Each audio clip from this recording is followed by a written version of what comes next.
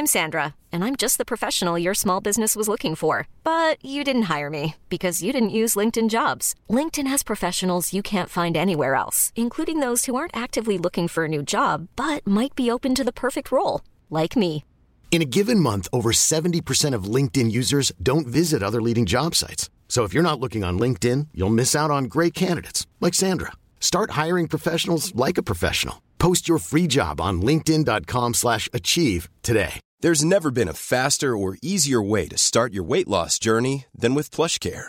PlushCare accepts most insurance plans and gives you online access to board-certified physicians who can prescribe FDA-approved weight loss medications like Wegovy and Zepbound for those who qualify.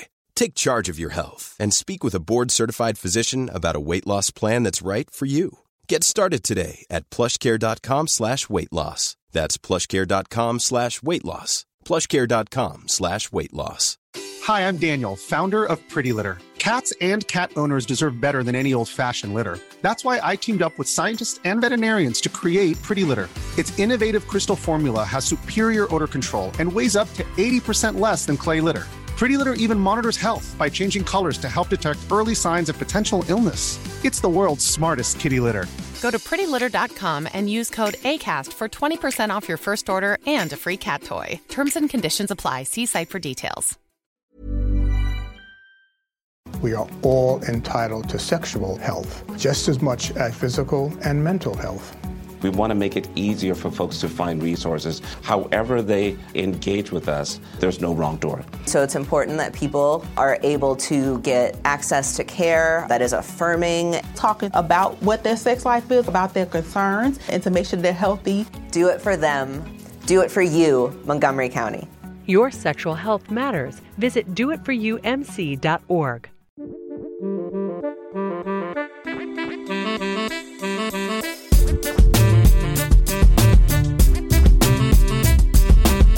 Hey everyone, Scott Hansen here from NFL Red Zone. I hope you're checking out 1 hour of 5-Yard Rush, one of the best podcasts on NFL football in the UK.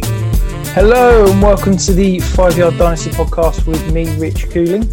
Back today, another gorgeous sunny day. I'm joined by Liam again. How are you doing? Not bad, thank you. How are you doing, Rich? Yeah, not too bad. We had a nice family day out to Marwell today, so got incredibly warm. Didn't see hardly any animals because it was too hot for them all. But yeah, the little ones had a fun day, so can't complain. Good stuff. So I guess before we dive into kind of today's, main topic for the show, obviously some pretty big news drops over the weekends, and Julio Jones is on his way to Tennessee to form maybe the most physically imposing, shall we say, wide receiver core I think I've ever seen. Liam, what are your thoughts on the trade? Do you think there's any, from a dynasty perspective, any big winners, any big losers? Or I suppose for me, AJ Brown is probably a big winner from this. I know that everyone liked the idea of him getting a bunch of targets, especially those vacated target truthers. But to me, it was never going to happen. But at least now he's got another option next to him, whereas he previously didn't. It was either Adam Humphries, Des Fitzpatrick, the rookie, if he stepped up, or Adam Ferkser. But now with Julio, you've got safeties are going to have to make that decision of which side of the field are you going to cover. So to me, that, and then obviously Calvin Ridley. Let's see how he does in a number one role this year, because as I'm a Packers fan, I'm going to be obligated to bring this up, but he had no catches at all when he played Green Bay when he got shut down by Jair. So do you think that we could see the kind of Juju effect with Ridley, in that he was, obviously hugely productive as a 2 when he had and let's be honest, a historic receiver lined up opposite him. Now he's stepping into that number one role. Obviously, we've seen Juju over the last couple of years. Yes, he's had a few injuries, he's had other competition, a few bits and pieces, but he's never really stepped into that role after Antonio Brown left. Do you think Ridley will do that, or do you think we could see a similar step for him? I suppose I'm more risk averse and more of a skeptic. So I do think that he's going to regress a little bit, but just looking at his stats from last year, he did do really well when Julio wasn't on the field. So I don't think it will be to the same extent. Juju kind of disappeared, quote unquote. But I do think that Ridley is going to have an effect, whether that is Pitts comes in after year one, maybe, because we know what tight ends are like in the league. Maybe he comes in with a bunch of targets and tries to take some of that coverage away. But year one, I definitely think Ridley's going to see a lot more double teams and a lot tougher coverage. So I can see that definitely impacting his fantasy value and fantasy production. Yeah, I do think if I can, you can humour me and let me nerd out a little bit. I'm really intrigued to see that Tennessee offense this year. Because I think it's the last 2 years, they've run more max protection out of play action than any other team in the NFL. I think it's probably 2-3 times the amount. And what I mean by that is that 7-man protections, obviously with the running back, taking the fake play action, the quarterback throwing the ball. So only 2 receivers out en route. Now, is that an Arthur Smith thing? In which case, are we going to see Tennessee continue to be in that, really heavy match protect offense and just have Julio and AJ Brown running the ball, running out downfield? Or is that a Tennessee thing? And if it is an Arthur Smith thing, does this now, what's that offense going to look like? If we're going to see a lot of 6, 7, 8-man max protections on that play action, does that potentially limit the upside of Kyle Pitts? Does that mean that, we're going to see 3 receiving weapons used? Because I think, a lot of people are talking about Russell Gage stepping in. He was, I think, wide receiver 30-ish in terms of his finish last year. I'm really excited about him as a prospect, but I think there's a lot of unknown about what offense Arthur Smith and the Falcons are going to run this year. Yeah, I'm with you. I don't know how they're going to run it. I don't know whether Pitts is going to come in as the tight end one there, or if he does, how much of that role is impacted by Hayden Hurst, because I can't see him just disappearing. It's not like he's a bad tight end. He's not top tight end for fantasy. No, he was being drafted for that upside last season with Hooper having such a good year the year before. And now Hayden Hurst seems to be forgotten. So I definitely think that there's something there. And if there are 2 tight end sets, at least Pitts is getting on the field. And maybe Matt Ryan has audibles to get into passing situations rather than a run, or puts Pitts onto a route instead of a blocking assignment. So I do think that there will be a lot of 2 tight end sets. Whether it's the same amount as last year, I have no idea. At the moment, I suppose we all guess until the season comes, and we try and go off the information very early on in the season. But as for your point on Gage, I love him as a prospect, but I don't see him as anything more than a wide receiver 3 in fantasy still. Yeah, I think, to be honest, I'm probably even lower than that. I'd say, sort of wide receiver 50-ish. I'd be comfortable having him this year. I am really intrigued to see if we're going to see the kind of those Tennessee 2 receiver sets with Pitts as the X and Ridley as the Z. I'm fascinated because you could get some 3 tight end looks with the running back in and 1 wide receiver on the field, and Pitts lining up in that sort of AJ Brown role from that Arthur Smith offense. It could be absolutely fascinating. I'm very intrigued to certainly watch it play out this year.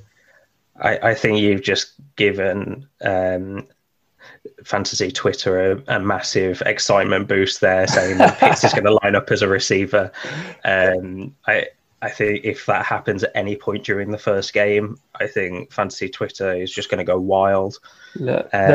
The Cole Pitts hype can't get any higher. I've just seen him go as tight end 2 in the startup that I'm doing. It's truly ridiculous that a player is going second overall at a position having never stepped onto the field. Let's be honest, I'm very hopeful that he's going to be incredible, but I'm a little bit sort of cool the jets because you're drafting him at his ceiling, quite frankly. But enough about Tennessee and Atlanta. So what we're going to do today is we're going to start our kind of sophomore scrutiny series, which credit to Liam for the name, because it's certainly not my creativity to come up with that. So what we're going to do over the next few weeks is we're going to be diving in position by position, looking back at the kind of second-year players, obviously last year's rookies, have a quick chat about kind of the main guys at each position. The idea being that these are the guys that will probably more than any other make or break your dynasty rosters, your dynasty seasons. You know, if you can be right on these second year players, they're going to, by this time next year, be, if they're not already, you know, the top 2-3 priced assets at each position. Or they will plummet in value, disappear and be, you know, those kind of dynasty busts that we all fear. So we're starting with the running back position. There's, again, I feel like I've coined this phase, but there's the Elite 8. So that's, in fact, the first 7 guys drafted, and then James Robinson. So we're going to talk through each of those, their kind of situation, what we think about them. And then if there's time, we might even mention some of the lower drafted guys. But starting off in the first round, so obviously we had Clyde Edwards-Helaire went 32nd overall to the Kansas City Chiefs. The hype on him last year was absolutely insane. He was going as the 5th overall player in rookie startups, in startups, not just rookie drafts. You know, the hype was absolutely mental, and he had a solid year. Let's not pretend that he did anything spectacular, but the hype has completely disappeared, and he's now fallen down boards. You can now get him in that sort of wide receiver, 18 to 20 range in some startups. And I think that, to me, the hate's gone a little bit too far. I quite like him. I quite like the price that he's currently going at to acquire. Where are you on CEH, Liam? Yeah, I like him at his value at the moment. I think last year he was set up to fail. Not only was he going 101 in rookie drafts, or in a lot of them, I know that there was a couple that I was in where he went 102 because there were JT Truthers there, or it's Superflex. So or I'm just talking people, running backs there. Yeah, not just JT Truthers, just people that made the right decision. It doesn't matter how you got there as long as you got there. But yeah, I think he's a great value in startups at the moment. I think he went as the RB18 in our recent startup. I'm not sure on that. But he's got that upside. He hasn't got Lev Bell anymore to take that value. I do think that McKinnon is going to have a little bit of passing down work. Whether that is actually going to affect CH's production this year, I have no idea. I do think that it's not going to be as much as some people may fear, or it's going to be a little bit more than the dismissals that we're seeing elsewhere. But I do think that he's got great value in startups at the moment. But if you try and trade for him, he's probably going for more than what you'd pay. I think that he could well be the guy to buy now out of any of these bunch. I think all of these guys are, you know, being priced ridiculously high because you've got that age, because you've got the, you know, the running back scarcity that is constantly talked about. But I do think that he is gettable. I've bought a couple of shares of him this offseason. I bought him for a 22 first and a 22 second. I traded him straight up. Maybe my favourite trade of the offseason, I traded him straight up for Javonte Williams, which I do in every single one of my leagues. Yeah, absolutely. I think that at the moment, you know, we talked about it last year, he was being drafted at his absolute ceiling. Whereas for me this year, he's being drafted at his absolute floor. I think that he is going to settle in as a solid RB2. He's going to offer decent pass catching potential. I don't think he ever really got used that way last year.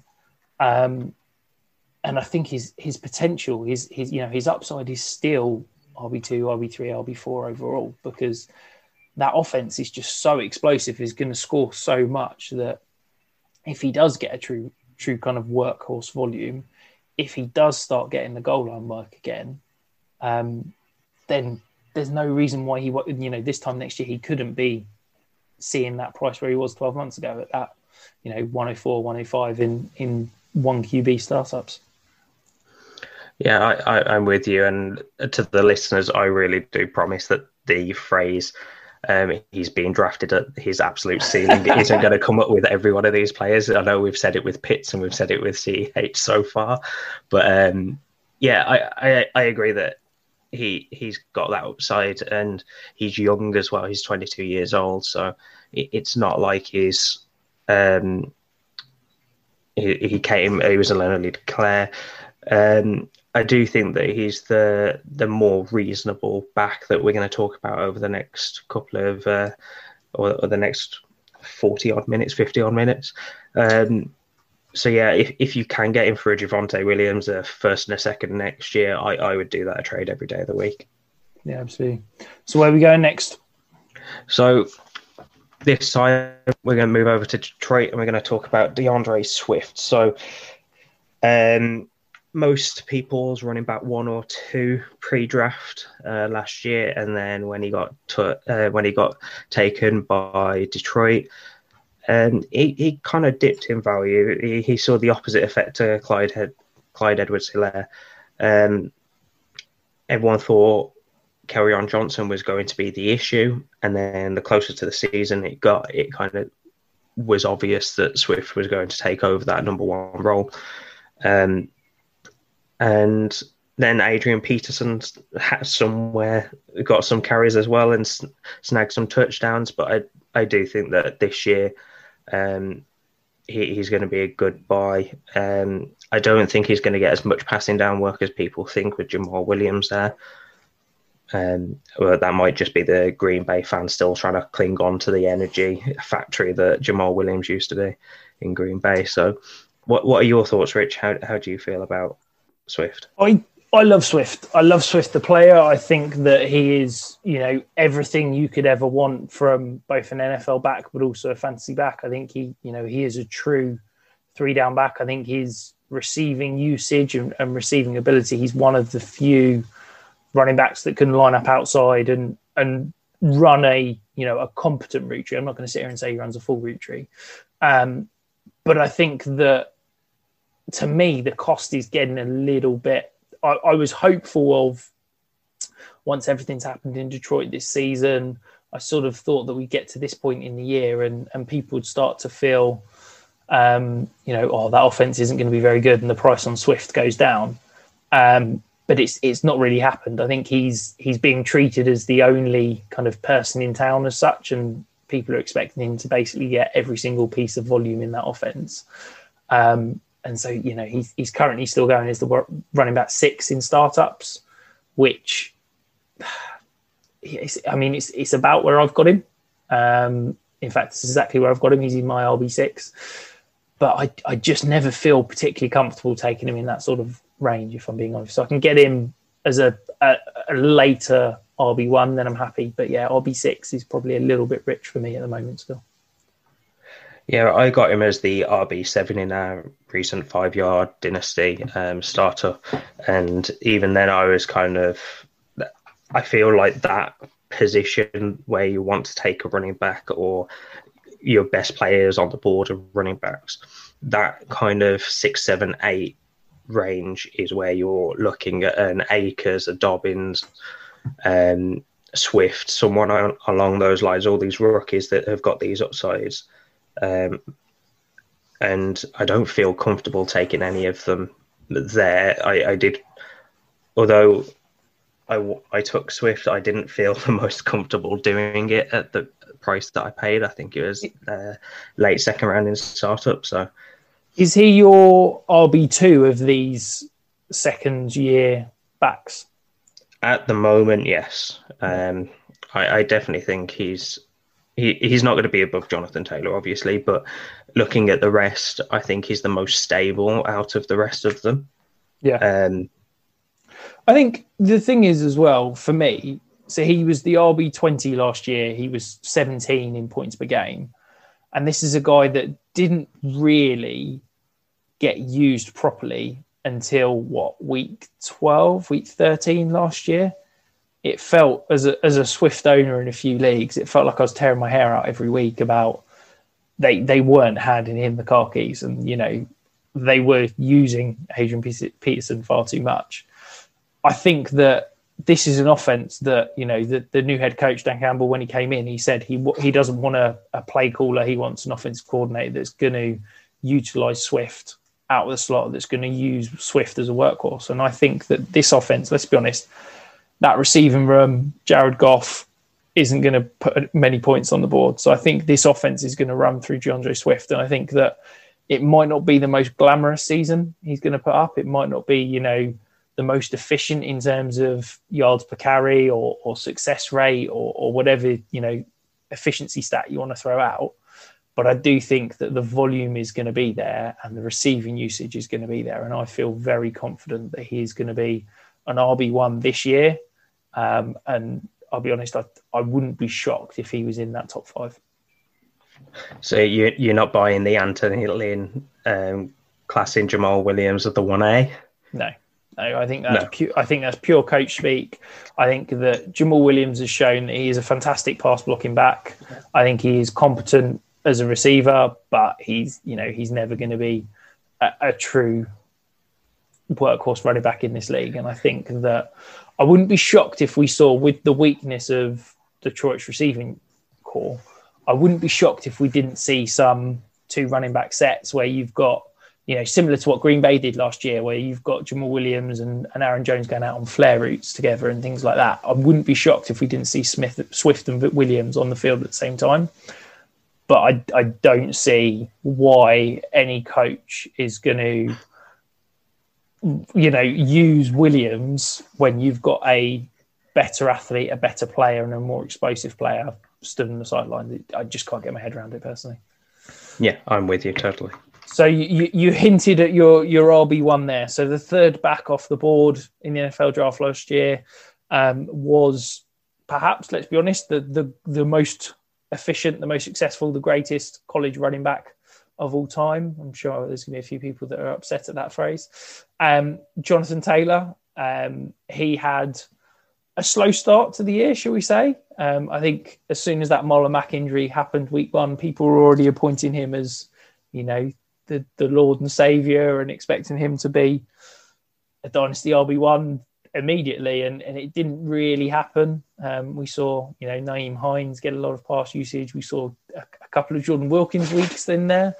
And then obviously that stretch to finish the season against, I'm sure Merce listening just to, keep him on the good side. It was a very poor schedule. Yes, he beat up on some poor offenses. Where are you on Jonathan Taylor? Do you think he's going to be, the true stud? Do you think he's going to be an RB1 again this year? He's currently going in ADP as the running back 2 behind Christian McCaffrey. Are you comfortable paying that price? Do you think he's going to be the true stud? I'm not comfortable whatsoever paying RB2 price in regular startups. I did have him as my RB1 in the rookie class. I still have him as RB1 in that rookie class, but I don't think he's as valuable as trades seem to suggest at the moment. I would still take Barkley, and I'd consider Cook over him as well, and Kamara obviously as well in that group. Even though they are a little bit older, they've all got decent contracts. The only really injury-prone, quote-unquote, I don't like using the phrase, is Dalvin Cook. And I suppose you could argue Barkley now, but those injuries aren't really related. So I'm not the injury expert. But yeah, those are the only people that I'd take over Taylor at the moment, but I'm never getting him as the RB5 in any startups. The 2 spots where I did have Taylor, I've decided to sell.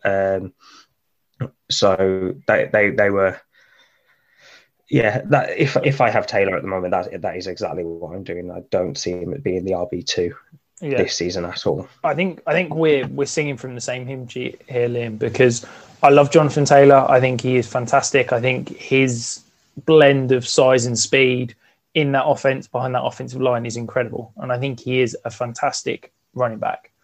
but the price I just can't justify. You know, I've got like you, I've got 0 shares of Jonathan Taylor in all of my leagues, because in a startup, I'm not paying RB2 price. I can't spend a first round pick in a super flex or a top 2 pick in a 1QB league on Jonathan Taylor. And I did have 1 share. I sold him for DJ Moore and 2 firsts this year. And I'm very pleased with that haul. But I can't justify that price. So I love it. But to me, the hype has gone crazy. I can't see how a guy who had 5 or 6 good games is being taken as the RB2 in startups. I think that phrase again, you're drafting him at his ceiling. And I think that when you're doing that, you're destined to fail. Yeah. And the other thing with Taylor at the moment is, although Marlon Mack did have an injury and it was a severe one, I believe it was an ACL, so he may not be the best when he comes back this season, but he is back in Indianapolis, and Nyheim Hines isn't going anywhere, so it's not like he's got an open backfield and there's no competition. We saw that he had competition last year with Hines, and Marlon Mack got the first bunch of carries before he did snap that ACL, I believe it was. So it's not like he hasn't got competition, and at the moment he's being drafted as such. So yeah, and I think that people will counter that, Liam, by saying, "Oh, but Jonathan Taylor got solid receiving game usage despite Nyheim Hines," but that was with Philip Rivers at quarterback, who has targeted running backs at a higher percentage than any quarterback ever in NFL history. That's now Carson Wentz is the quarterback. Yes, it's the same offense, but he's not going to target running backs check down as much as Philip Rivers. So that target share to running backs is going to reduce, which means that, again, we're talking about a limited ceiling, because we've already mentioned Clyde Edwards-Helaire, DeAndre Swift. I wouldn't be shocked if both of those saw more targets this year than Jonathan Taylor, because I think there is going to be a shift in that offense we're going to see a reduction in that target share to running backs. Yeah, and I know it sounds like we're beating on Jonathan Taylor as a prospect at the moment. As Rich said, we're both extremely high on him, but I just don't think we're as high as consensus. Yeah, he's my RB3. He's my RB3 overall. I love him. I know it sounds ridiculous me saying he's my RB3 and he's going as the RB2 and I'm slating it, but to me that step is huge. I can't see how you can draft him as the RB2 overall. Yeah, I'm with you. So moving on, we're looking at Cam Akers next. He went in the second round for the LA Rams. Last year, he ended the season as the RB50, but he ended the season very strongly and saw his value exponentially rise. It was ridiculous how much it risen in my opinion anyway. And I think he's similar to Jonathan Taylor, who we just talked about, where if I have any shares, which I don't, I'm probably selling just because I don't like I like the value more than the player at this point. How are you feeling, Rich? How are you feeling on Akers? I think I'll be honest. I feel like I'm out on Akers, but I just don't like guys. It sounds ridiculous. I don't like guys that come on super late in the season. And Akers, we're literally talking, I think it was 2 or 3 weeks in the regular season and the playoffs where he was incredible. I just don't like guys that do that, having not had any usage earlier in the season, because I think that if you come in late, you are so much fresher than the defenses you're going up against. And I think that, yes, Akers was incredible down the stretch, but I'm a little bit concerned that was because he had fresh legs and the rest of the teams he was going up against don't. I think back to, as a Jets fan, someone like Sean Green, who came in as a rookie, I want to say week 16, into the playoffs in 2009 or 2010, and was absolutely incredible. And that was purely because he hadn't played for the first 15 weeks of the season. He had complete fresh legs. And the Jets just rode him against, beating up defenses. And I'm not saying that Cam Akers is Sean Green. I think that Cam Akers is a very good NFL running back. But I just think that, again, we're back talking prices again. He's going as the RB7 in startups. that's one spot ahead of Nick Chubb. I'm giving Nick Chubb all day. He's going ahead of, Aaron Jones. I just can't see, for me, Cam Akers outproducing those kind of guys. I'd take Swift, Dobbins, Chubb, all of them over Cam Akers. Are you as anti-Akers as I am? Yeah, I loved him going into the pre-draft process. So I had him as the RB4 in the class behind Swift, Dobbins, and Taylor, and I really liked the amount of production he managed to get behind a poor offensive line. And I found that out earlier on in the process, and then Twitter started talking about it, and then his price started to rise. And then the more it rose, the more I didn't like him because of the price that I was having to pay to get him. And I think that's still the case now because of the good playoff run and the playoff darling that he was, that he has just risen so much in price that I don't want to take him, or I don't want to trade for him. So I think next season, I do think that he's going to have a decent season, but I think that Darrell Henderson is still going to be involved in that offense. That the Rams didn't trade up in the third round. It wasn't last year, the year before, I believe it was, to go and get Henderson. And if Malcolm Brown is seeing touches over Akers until there is an injury and a couple of things shifted in that offense, I don't know how much production and how much volume Akers is actually going to get this year compared to where he's being projected and the amount that people are hoping that he does. Yeah, I think I'm probably just a little bit more cautious buying into small sample sizes. And I think that Cam Akers, whilst he was fantastic down the stretch, it was, we talked about Jonathan Taylor having a great stretch against some weak defenses. Well, Cam Akers' sample size was even smaller. And I just think that if I'm having to spend, we said RB7 prices, so that's second round of a Superflex, then I need to see some greater level of production. If that means I miss out on potentially, a stud running back, so be it. I'm happy to do that. But I just think that, again, cool the Jets a little bit when it comes to the Cam Akers side. So the next guy, you've just mentioned him there. So it's J.K. Dobbins. So he was obviously the fifth running back off the board, went to Baltimore. Pretty crowded backfield that first year. Had some solid production. So he was the running back 31 overall last year. Obviously, we saw again in the playoffs, Mark Ingram was a kind of a healthy scratch down the stretch. J.K. Dobbins started to get more of that kind of workhorse role. And I think people were penciling him in for a 60 to 70% opportunity share this year. And then suddenly in the last few days, we've seen Gus Edwards gets re-signed to a pretty decent deal. It was a 2-year, $10 million deal, which $5 million a year, it doesn't sound much, but for essentially what is a 1B running back, that is decent money. So I do wonder if the Dobbins price might drop a little bit. But what do you think of J.K. Dobbins? I feel like we're just repeating the same things for the past couple of running backs. I don't like the price that he's at. I like the player. I just don't like the price at the moment. I've been trying to sell in the one spot that I've got him, and I'm trying to buy CMC to go and compete in that spot. But that's just that's just a situation where I've got an older team and I'm trying to go and compete. I still don't like the range that he's being drafted in. And I think the common thing that we're getting at with all of these running backs so far, apart from Jonathan Taylor, is they all finished as the RB2 or an RB2 or worse last season. So we're all acting as if the RB1s for the next 5 years. But in reality, only one of these running backs so far have hit the RB1 threshold that we're looking for. So I think we just need to slow down. I know that everyone wants to hit on the next young running back, but at the moment, the prices are so high that we are really paying up for a risk that we don't even know whether it's going to hit yet. Yeah.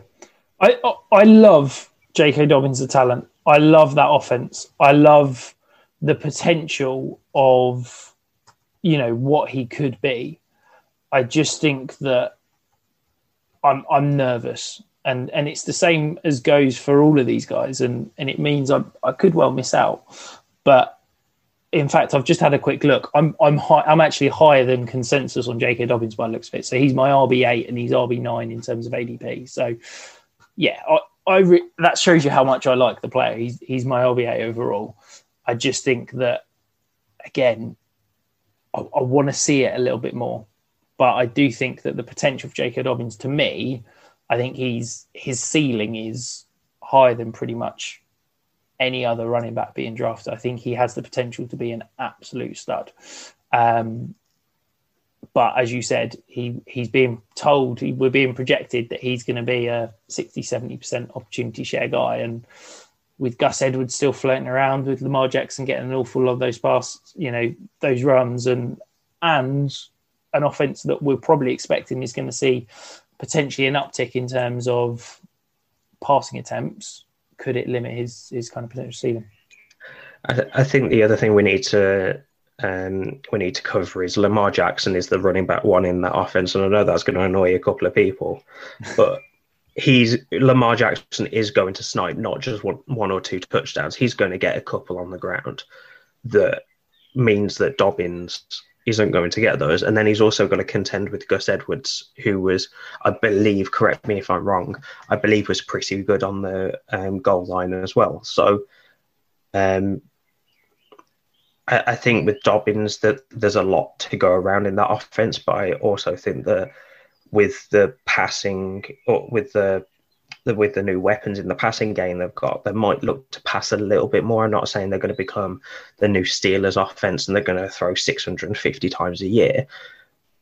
But I do think that they are going to throw the ball a lot more, which is going to decrease the rushing attempts as well. And then it is a three-headed backfield there with Lamar also in the fold for those touchdowns, which is where you're going to see those points come from, essentially. Yeah. Do you think that we could see if there's going to be an increase in pass attempts? We've talked about it a couple of times with running quarterbacks tend to target running backs less in the passing game because there's not those checkdowns. They tend to just take off. Do you think there's that potential ceiling in the passing game for Dobbins, who is a great passing back? He's just in the wrong offense. Or do you think that that is where he will always fall down when compared to a DeAndre Swift or something like that? I do think his ceiling's capped with being in the same offense as Lamar, not just from the rushing side, but from what you've just said. I don't think that he's going to see as many looks from a check down point of view. But as I said, I think Gus Edwards is going to get similar amount of looks in the passing game as well. So I suppose really it depends on how much Dobbins can run more developed routes, so more like wheel routes and angle routes maybe. I'm not sure how much the Ravens offense actually uses those routes, but something that it means that Lamar has him directly in front of him or within the numbers more than being to the side and Lamar having to think about, actually, I might need to check this down rather than running the ball. So I don't think that's his first thought when he comes to, I need to get the ball gone now. Yeah, I think it's an interesting kind of thought exercise. If you look at DeAndre Swift, Cam Akers, J.K. Dobbins, and how you personally rank them, I think probably says a lot about how you value the running back position, what you value. And let's be honest, if you can get that right, I think you're probably going to be in a really good position, because I do think of those three, we're probably going to see one of those disappear and not be a top 20 back in terms of value at the end of this year. I don't know which one it's going to be. I personally, as I've said, I'd take Swift out of the three of them. I think that he's shown it more, and I think his ceiling's there, and I think that the passing game usage is there, and the opportunity is going to be there. But I think it's very interesting to see they're going pretty much back to back in ADP. I think most people will have them in a tier or within a tier of each other. And I think that if you sit down, you don't have to do rankings, but if you sit down and work out which of those three you'd prefer, I think it probably says a lot about you as a fantasy or a dynasty kind of owner or player. Yeah, I am with you on that. It will be a great exercise to see how people evaluate running backs and which route is probably best, whether it's just for these three or whether it's for future. So moving on, we're going to go to Green Bay, my love. So we're going to go to the Quadzilla or the Quadfather, depending on which thigh you're talking about, and that's AJ Dillon. He ended the season as the RB83 in fantasy. Nothing eye-popping apart from those quads, as you'll see all over his Twitter or his Instagram. So he had one incredible week, was pretty much his whole season, wasn't it? Yes, yeah, the Titans week, I believe it was, where he showed Derrick Henry how to Derrick Henry in that week. Yeah. But I think that 1 week, he showed what he can do, but I also do think that some of that comes down to the Green Bay weather. It was snowing, it was extremely low temperatures. I believe it was either, I think it was just above 0 degrees centigrade, so I'm not sure how much usage Dillon is going to get in a game like that again. I do think that he got more looks specifically in that game because of the type of running back he is. I mean, he's essentially a linebacker with a running back feet. That's he's nearly 250 pounds. He's huge, and I think part of that game came down to the Titans defenders not wanting to tackle him with a full hard hit and maybe going for those leg tackles that may not work as well. So moving more onto the fantasy side of it, as I said, he finished as the RB83, and that was behind Aaron Jones and Jamal Williams, who were the 1-2 punch over in Green Bay. They basically split carries. I think it was around a 60-40 split towards Aaron Jones. And Aaron Jones was extremely efficient yet again. With Dillon, I think that he's going to step up into that Jamal Williams role, but maybe not as much as a pass catcher as Jamal Williams was. He's going to be more of that goal line back, maybe a thunderer just to try and pick up a few downs on the inside of the tackles. How do you feel about him in fantasy this year, Rich? Because for me, I'm not overly keen on him without an injury. I think this is purely price dependent, but I absolutely love AJ Dillon. I think that the range that he's currently going in terms of ADP, so he's going as the RB31. So to give you a kind of an idea of who's going ahead of him, so Chase Edmonds is going as RB28, Mike Davis is going as RB29, and Leonard Fournette is going as RB30. So for me, AJ Dillon has a higher floor. I think he's going to come in and be, as you said, the 1B in that backfield. I think he's going to get probably some short yardage and goal line work. I think he's going to get, probably around a 30 to 40% opportunity share. And I think that that's enough to carve out potentially RB2 numbers. And he's one injury away from being a top 10 back. If Aaron Jones goes down for the season, that backfield runs through AJ Dillon, and he could be, an absolute monster.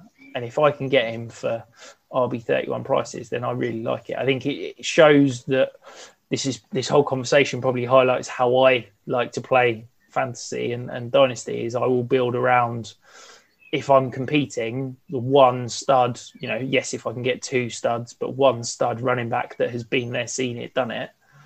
And then I'm looking to take as many flyers as I can at sort of RB30 plus. And I think for AJ Dillon, the price he's going, I picked him up in a couple of places for a mid to late seconds. I think that's absolute theft at those prices. I think the ceiling is there. I think he could be an absolute stud. And I think that he will be more productive this year than I think most people are expecting. I think people are writing him off as he's going to have another year in 2021 like he did last year, where he's just not really used unless there's an injury. But I think that backfield, that offense is going to be a 1A, 1B situation. I wouldn't be shocked if he wasn't punching in, 8 to 10 touchdowns, stealing that goal line usage, and also getting 500 to 600 yards, and that would be as the 1B. As I said, he could be one injury away from being a complete fantasy winner. Yeah, in that backfield, you've not got much else. You've got Kylan Hill and then the project of Dexter Williams that the Green Bay have already shown. I still believe. Oh, no. Green Bay have already shown that they're not a fan of Dexter Williams. So I'm not sure on who else is going to pick up that running back volume if Aaron Jones goes down, and with how volatile the running back position is with injuries.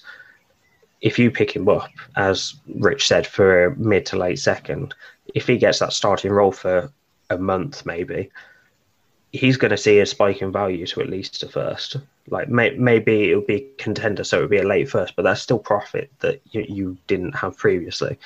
And when I talk about running backs, and I know Rich has just mentioned that's his strategy, you go for these running backs hoping that not hoping, that's a poor word, but expecting an injury somewhere to happen. It's not going to happen in every backfield, but in the backfields it does happen.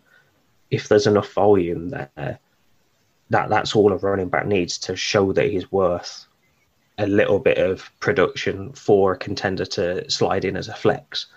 And one thing I didn't notice about AJ Dillon before, or at least I probably did and have forgotten about it in the past year, he ran a 4.53 as a 250-pound back. That is insanely fast.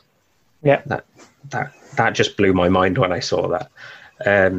But yeah, I think that if he gets the volume, he's going to be good. But it just really depends on whether he's going to get that volume, and no one's going to know until you have that announcement of Aaron Jones is injured, and you see after the game how long it's for. And also, people seem to think that because Aaron Jones has signed a 4-year contract, that means AJ Dillon's never going to get the workhorse role. It's a 2-year contract for Aaron Jones. We can talk about it as much as you like. It is a 2-year contract, and there is no way that the Packers are going to keep him playing on that contract in year 3, because they're not paying him. I don't know. I don't have numbers in front of me, but I think it's like 14 to 16 million in year 3 or 4. They're not paying that. And people also forget, Derrick Henry was, a highly drafted running back. He was a Heisman Trophy winner, came to the Titans, and he sat pretty much for a year or two. Now, I'm not saying AJ Dillon is going to be Derrick Henry, but they're similar types of player. I wouldn't be shocked if we didn't see AJ Dillon in that potentially his 3rd year. Once we're talking about Aaron Jones being in the final year of his contract, I wouldn't be shocked if we saw AJ Dillon start to eat into that workload to take over. And in 2023, you could have, AJ Dillon as the next Derrick Henry. And for a mid to late second, wouldn't you want that? Yeah, I'm buying every day of the week if I can get him for a late second. I was going to jump in as soon as you said that he had a 4-year deal, because I know full well Green Bay are not going to keep him after the 4-year or after the second year in 2022. So yeah, the numbers look roughly around 5 mil next year or 2021. 9 mil in 2022, and most of that is from roster bonuses and other methods of payment where the dead cap is going to be extremely high. And then in years 3 and 4 of that deal, he goes down, or he goes up to 19 mil and 15 mil, but the dead cap is 6.5 and then 3. So essentially, if you cut him after the 2022 season, you save 12 million on the cap. I don't see why he's not going to play in 2023 in Green Bay. It could be that they restructured the deal and he stays in Green Bay, but I'm saying now there is no way that Aaron Jones plays in 2023 for Green Bay under that contract. I'm quite happy. I'm quite happy putting everything on the line and saying that. So the next guy we're going to talk about, it's the late riser of the rookie draft process. He was going in late second, some places in the 3rd round, and he completely blew up. And that is Antonio Gibson. I think he had a pretty interesting year. He obviously won that backfield. He was incredibly efficient in the red zone, had a really good kind of touchdown rate season. I am a little bit worried that is going to regress. I think he's, outperformed what we'd expect as kind of the average in terms of touchdowns. And I think that we'll see that decline. I am a little bit optimistic that he is going to see an increase in terms of pass usage. This is a guy that was a wide receiver in college. I know we can sit and say that. Everybody says that every time they talk about him. But I do think that he wasn't really used that way last year. And I think that we could potentially see him used in some more expansive and interesting ways. And I do think that JD McKissic is probably going to kind of drift off after that, interesting outlier season last year. He's probably not going to come back and repeat it this year. So are you excited about Antonio Gibson? Are you using this opportunity to kind of sell now that his value's starting to creep up, or where are you on Gibson? I think he's at a great spot, but I just wanted to come back to that wide receiver point. Did you know that he only ran 30 odd carries in college? It's not like we didn't hear about that in the pre-draft process. Yeah, I heard that, or even post-draft, certainly. So with that out of the way, I think that his value is right where it should be at the moment. I personally like him as a player and his style of running, just from a film point of view. As you said, I don't think that McKissic is going to have as much opportunity in that offense as he did last year. I do think that Gibson is going to take over that role a lot more. The only thing that concerns me is last year he might have been lent on a little bit more because of the unstable quarterback room. I mean, did they go through 4 quarterbacks last year? Are you trying to engage me in another Ryan Fitzpatrick rant? Or? I'm trying not to. That's why I haven't mentioned his name. But they went through 4 quarterbacks last year through injuries or benches, etc. So I'm not overly keen on the fact that he's going to have a stable quarterback room, and that might see his production go down a little bit because they trust the quarterback more than what they did in last year, and with risk of setting Rich off. I do think that Fitzpatrick is going to throw the ball and not care as much as the previous quarterbacks did about jump balls. So that might take away some of the passing work that Gibson and the other backs see, because he might be pushing the ball further down the field a lot more. Yeah, absolutely. I think Alex Smith Boyd's, JD McKissic's numbers, that some of those target shares when Alex Smith was in the quarterback chair was absolutely obscene, and that's because we all know what Alex Smith is at this point in his career. I do think we're going to see a change in the offense. I do think, as you said, the average depth of target's probably going to increase. We're going to see a lot more of those 50-50 balls from Fitzpatrick. For me, I've got to harper back to that point. I've got Akers, I've got Dobbins, and I've got Gibson all in the same tier for me. Yeah. And the price is very different. Akers is going as the RB7, Dobbins is going as the RB9, and Antonio Gibson is currently going as the RB13. So I'm pretty much saying that, to me, they're all in that same tier. I think they're all pretty much of a muchness. It's just about what you prefer, but you can get one at a significantly reduced price compared to the other two. Yeah, he's slightly cheaper in trade value. I'd say against the other 3 that we've mentioned in that tier, and I personally have him above Akers and Dobbins. So I would buy if I could, but I think one of my league mates would kill me if I didn't mention it. There is a league mate called Jason in about 4 or 5 of my leagues where every time he could draft Gibson, he did, and he was majorly right. He called it from day one. He absolutely loved the guy, while everyone was being scared off by those 30 carries in college. So I think that if I had the opportunity to go and buy him, I would, but I don't because I've got someone that won't let him go for more than 2 or 3 first plus. So. Yeah. I think look, it's difficult going out and buying these second-year guys because I think they're all overpriced, to be honest. I think with the exception maybe of Clyde Edwards-Helaire and AJ Dillon, who, we've discussed their circumstances, I think all of these running backs are being overpriced from their production because of the age. And that's, to me, just a difficult price to pay.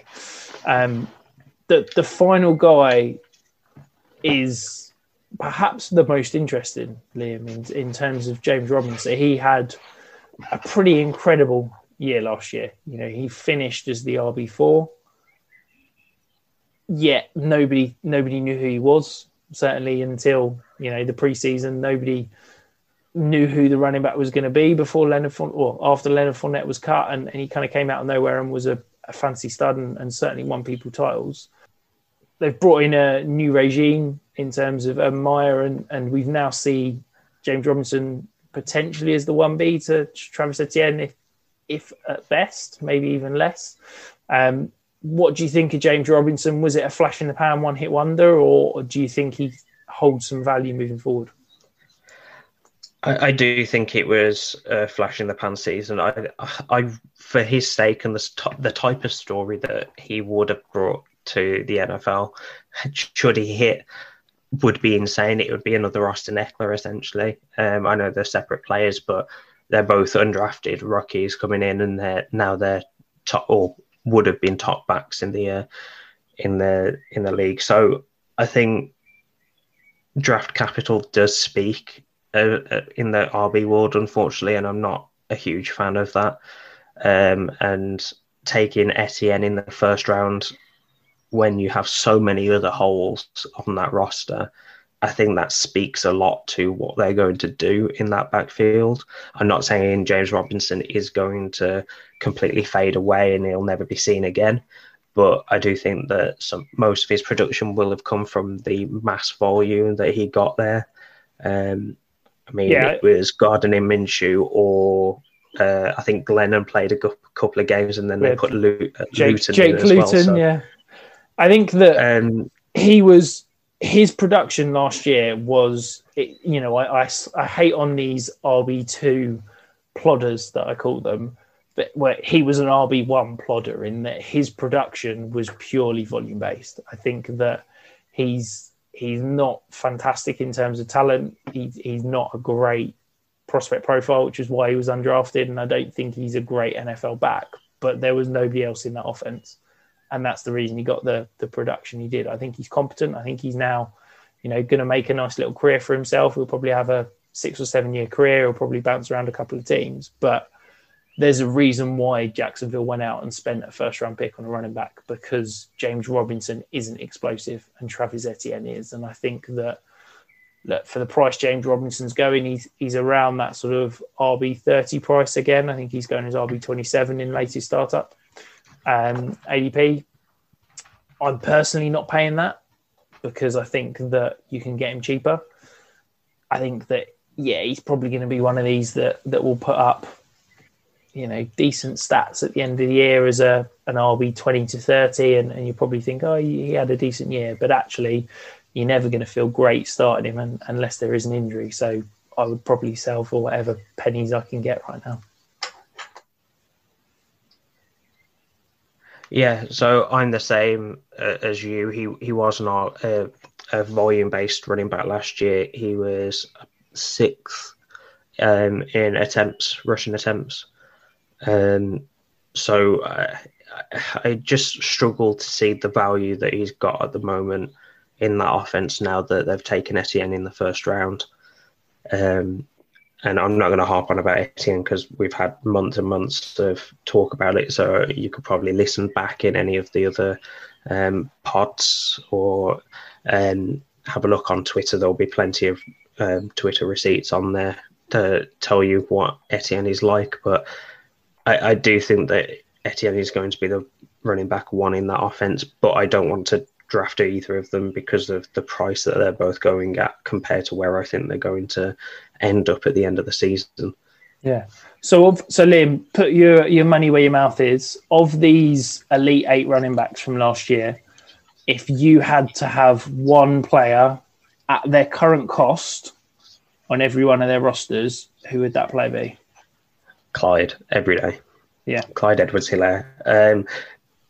The key phrase that you said there was at cost. If you didn't say that, I was going to say Jonathan Taylor straight up. I think that's what everyone would have said. But yeah, at cost at the moment, I think Clyde Edwards-Hilaire, and obviously we can't predict injuries, and likelihood is one of these backs are going to get injured, so we're not going to be able to see them all go through a full season and see which one is quote unquote better based on one season. But I do think that Clyde's stock is going to rise over the next year, whereas I can only see a couple of the other guys falling down or staying where they are.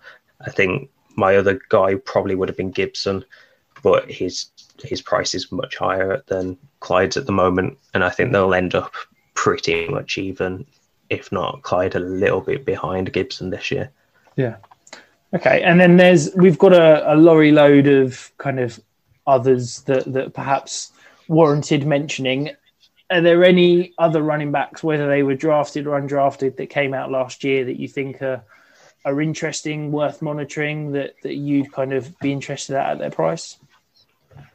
I think the main one for me that I've spoken about, I don't think it was last week's pod, I think it was the week before. So if you haven't listened to that one, please go back and listen. But I talked about Darrington Evans a couple of weeks ago. He's kind of like AJ Dillon at the moment.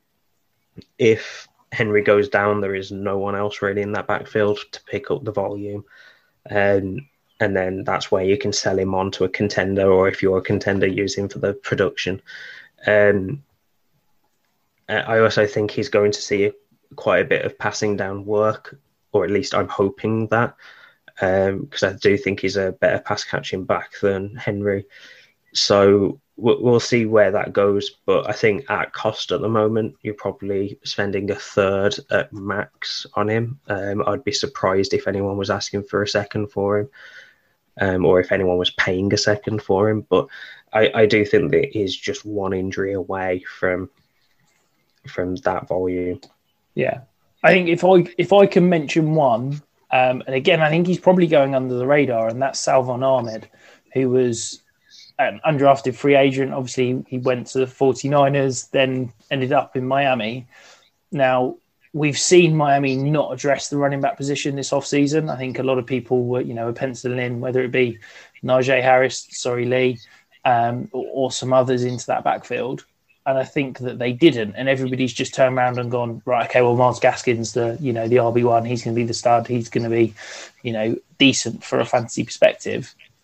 And nobody has sort of mentioned the fact that Salvon Ahmed in the few weeks that he was the RB1 and he absolutely produced. He was RB 31 in terms of points per game, and that includes several games where he didn't really see the field. I do wonder if, yes, it's at cost. He's probably, available on some waiver wires. He's probably costing you a 4th or 5th round pick.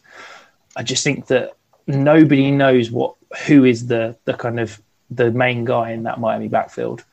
Everybody thinks it's Myles Gaskin, but this time last year, nobody was going out and buying Myles Gaskin. So I think if you can identify that congested backfield, if you can go and buy as many options in that backfield as possible, and pretty much every other option outside of Myles Gaskin is dirt cheap. You mentioned Malcolm Brown earlier. He's obviously there. There's DeAndre Washington, I think, still floating around. For me, the cost, I'm intrigued by Salvon Ahmed. If I go and pick him up off my waiver wire, or even spend a 4th or 5th round pick and he turns to nothing, I'm not that concerned. But I do think that he's an interesting player to monitor. Yeah, I think with Ahmed, he's got definitely good for the cost, but I don't think you'll get him for a 4th. I'm not saying that you should pay a 3rd. I just think that in a trade player for a fourth really isn't going to move the needle for anyone, so they're probably just going to decline it and or just take that shot on him producing. But I think with the way to do it is if you're already going for a trade with the Salvador Ahmed owner, go for a trade and then just include him as a little throw-in. I don't think it's going to cost you anything, and I don't think the deal's going to break down over him being included. So yeah, absolutely. I think that's the best method to go and get him anyway. Yeah, I think that's a great point, because I think realistically, whenever you're sending an offer of a 4th round or 5th round pick for a player, it's getting rejected 9 times out of 10 because nobody really wants a 4th or 5th round pick. But yeah, if you can get him as a throw-in in a larger trade, I think it's a really smart play, because yeah, I'm not sitting here saying he's going to be a stud, but I just think at the cost it's going to, cost to acquire him, he's worth a dart throw, whether it's on, those deeper rosters, if you can still add him onto a taxi squad, if it's not rookies only, I think it could be an interesting point. Well, that concludes the podcast, Liam. So next week, I don't think we've discussed it, but we're going to continue our soft miss scrutiny series. Are we going to go wide receivers, or are we going to go quarterbacks and tight ends? I think we go wide receivers next week. And then we can go from there. Fantastic. Well, I look forward to that, because it's a very exciting crop of wide receivers last year. So thank you ever so much, guys, for everybody that's joined. We started, I think, 6 Dynasty startups in the last week in the end. A couple are still ticking along. A couple are slower than the others. But yeah, really enjoyed interacting with all of you that are in it. It's been fantastic seeing all of you getting involved. So very much grateful for you that have been involved. For those of you who haven't yet entered the 5-Yard Rush Scott Fish Bowl competition, there is still time. You've got a couple of days to record yourself rushing 5 yards and get it sent in on Twitter. It is on the main 5-Yard Rush accounts pinned tweet, so by all means go and have a look at that. But Liam, before you go, remind us, where can we see you, where can we follow you on Twitter? Yeah, so on Twitter I'm at the FSA tweets, so go find me on there. And then the 5-Yard Rush Dynasty account still needs a couple more follows, so go follow that. I believe it's at 5-Yard Dynasty, Rich. It is, yeah. We're creeping towards that 1,000 follower number. I think we're up about 600 now. So yeah, if you're not following, please go and give it a follow. It'd be nice to hit that 1,000 mark before we get to the season, certainly. But thank you very much for joining us again, Liam. Thank you very much for listening, guys, and we will see you again next week.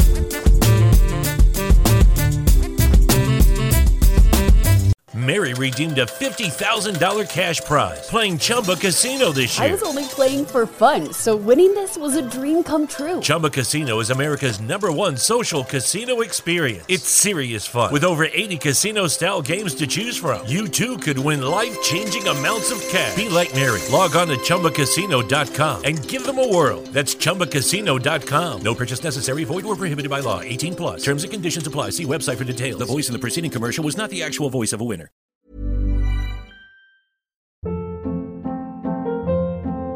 Hold up. What was that? Boring. No flavor. That was as bad as those leftovers you ate all week. Keke Palmer here, and it's time to say hello to something fresh and guilt-free. Hello Fresh. Jazz up dinner with pecan-crusted chicken or garlic butter shrimp scampi. Now that's music to my mouth. Hello Fresh. Let's get this dinner party started. Discover all the delicious possibilities at HelloFresh.com.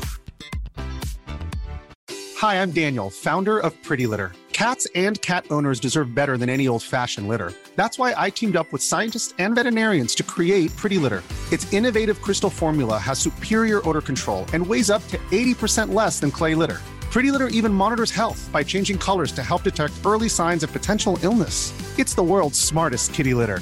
Go to prettylitter.com and use code ACAST for 20% off your first order and a free cat toy. Terms and conditions apply. See site for details.